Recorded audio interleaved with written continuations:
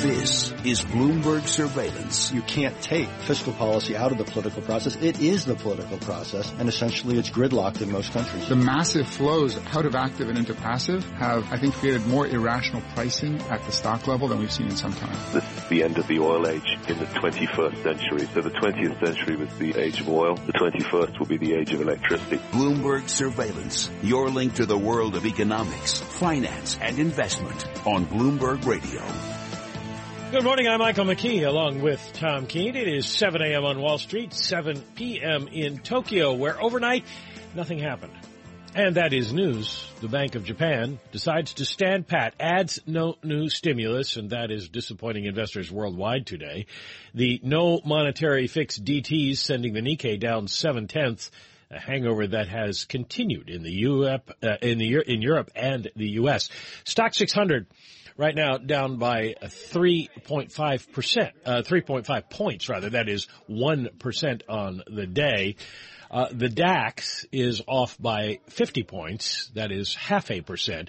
The euro is down from yesterday, a little bit stronger, a little bit weaker rather, but it is, at this point, a little changed on the day, 110.86. The FTSE is down by 39 points right now, 0.6%, and the pound's going for 141.57. That's down a full percentage point. The Bank of England does not meet until Thursday. Nothing expected here as the Fed begins its two-day meeting, but equities are off. The S&P E-mini futures are down 11 points, 0.5%, a 0.4 drop for Dow futures. They're down 74 points, and NASDAQ 100 E-mini futures down 18 points, 0.4%.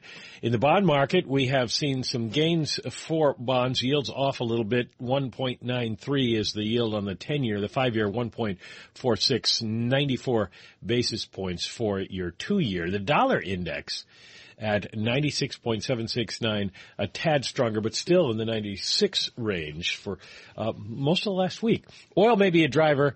Hard to separate out oil prices from what's going on with the central banks, but West Texas down 2.5%, 36.24, and Brent crude 38.55, 2.5% as well. Some people saying now we've put in a top for the time being. We'll have to consider that possibility. Major economic data this morning, retail sales in the U.S. due at 8:30 Wall Street time. Marc Chandler is head of Forex at Brown Brothers Harriman, and he kicks off our look at the central bank world today. Marc, with all the things I just mentioned, what's the dollar trading on these days? We've had central banks move. We've had central banks stay in one place. And yet we're not seeing the dollar, as represented by the dollar indexes, move a whole heck of a lot either way. Yeah, I think it's kind of quiet. I think people are waiting, really, for the most part, two things. One, of course, is the Federal Reserve tomorrow. And the key issue, I think, is really not so much the risk assessment, but really how many dot plots are there? That is to say, in December, they pointed to 4 rate hikes this year. Are they going to move it to 2 or to 3? My sense is probably to 3, but the market needs to wait to see that tomorrow. And the other thing I think he mentioned is about the possible near-term top in oil prices selling off again today, and that I think is one of the weights on the so-called commodity currencies, Canada, Aussie, Kiwi.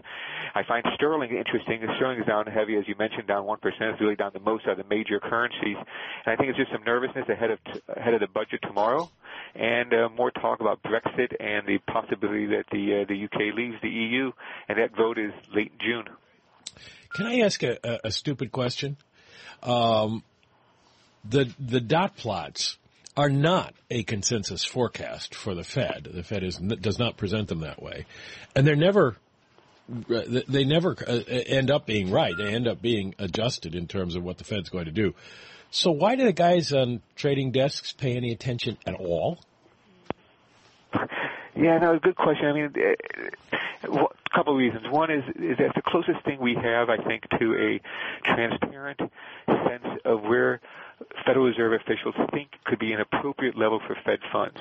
What strikes me, Mike, is that the market is often critical of Yellen and the Federal Reserve for being dovish, but yet the Fed's dot plots point to a more hawkish Federal Reserve than the market. It's just, I think, a way to see where the market is relative to monetary officials. And I do think that the market pays attention to it, perhaps more attention than the Federal Reserve would like. What I've suggested is to avoid some of this is if the Fed were to drop this dot plot completely, since it maybe adds more confusion than it might be worth, I had suggested the Federal Reserve think about having a federal press conference after every meeting, the way the ECB and the Bank of Japan do, and that way that would help avoid this kind of gaming of which meetings the Federal Reserve could move in, and would help diminish this the confusion by the dot plots. I think, Tom, I would like to have a dot plot for how long the dot plot lasts. Yeah, before everybody says it's ridiculous. Which shows how silly it is, and really this goes back to the study of communication in central banks, which goes back to Timberlake and Bernanke and other academics over the years. Mark, the same old, as these institutions by definition are reactive, aren't they? I suppose. I think that, I still would give the Federal Reserve credit for raising rates last year, and despite the market thinking that the Federal Reserve made a mistake, many people in the market thinking the Fed made a mistake, I think the fact that the Federal Reserve is going to continue to press ahead with its normalization of monetary policy is important. My sense is that almost everything the Federal Reserve had expected in December has panned out. Inflation, core measures of inflation are creeping higher. I think that the core PCE 1.7%.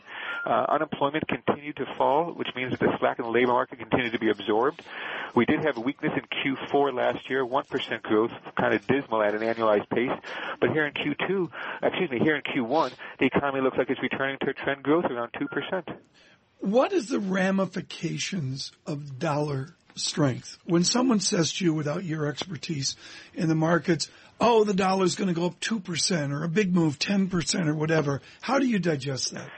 Well, mostly people think, but I think what people mean, or think they mean by saying that, is that it probably hurts exports, and is a reason for the Federal Reserve not to tighten policy. My sense is that we talked about this before, that the way U.S. companies service foreign demand is not really by exporting. The U.S. will only export about 15% of GDP. U.S. companies building locally, selling locally is really the primary way U.S. companies service foreign demand.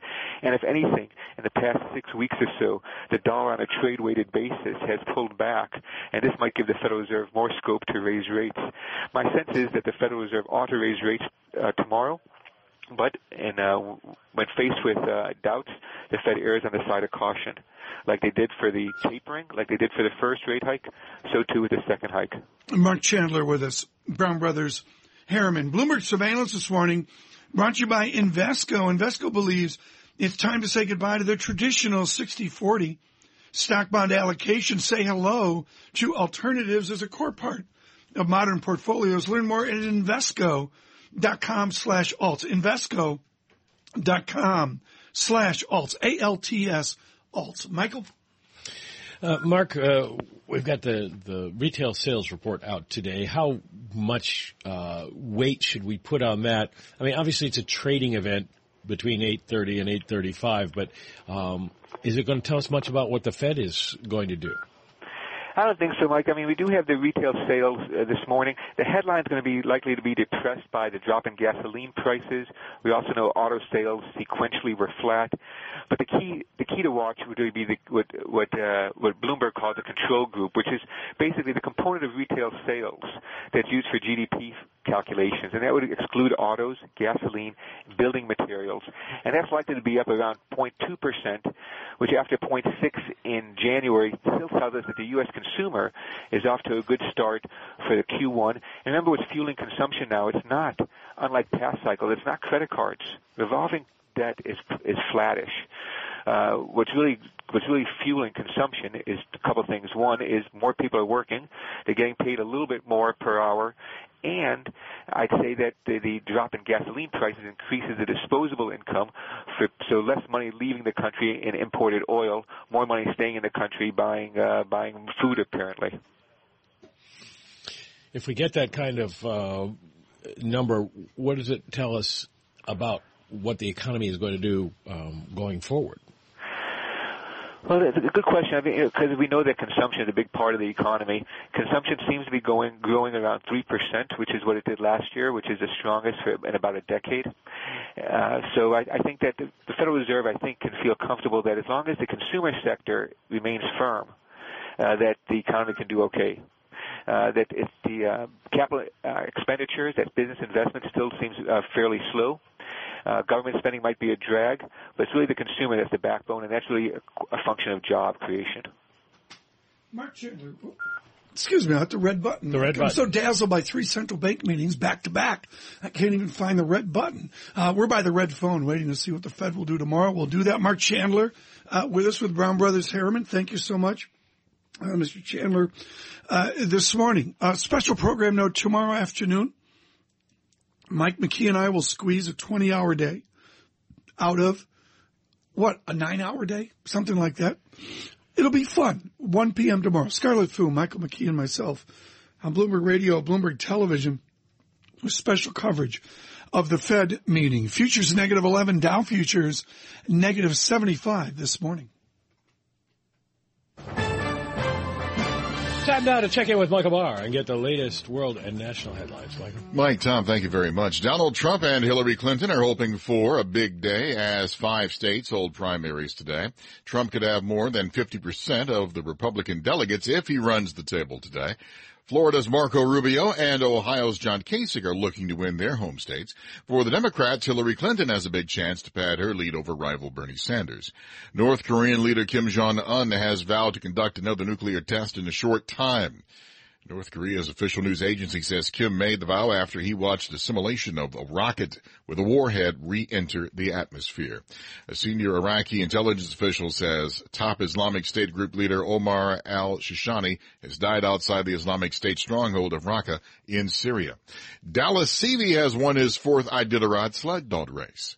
Global news 24 hours a day, powered by our 2,400 journalists and more than 150 news bureaus from around the world. I'm Michael Barr. Mike, Tom? Michael Barr, thanks so much. Again, futures -11, risk-off feel across all assets. Oil down 95 cents, 36.23. This is Bloomberg Surveillance.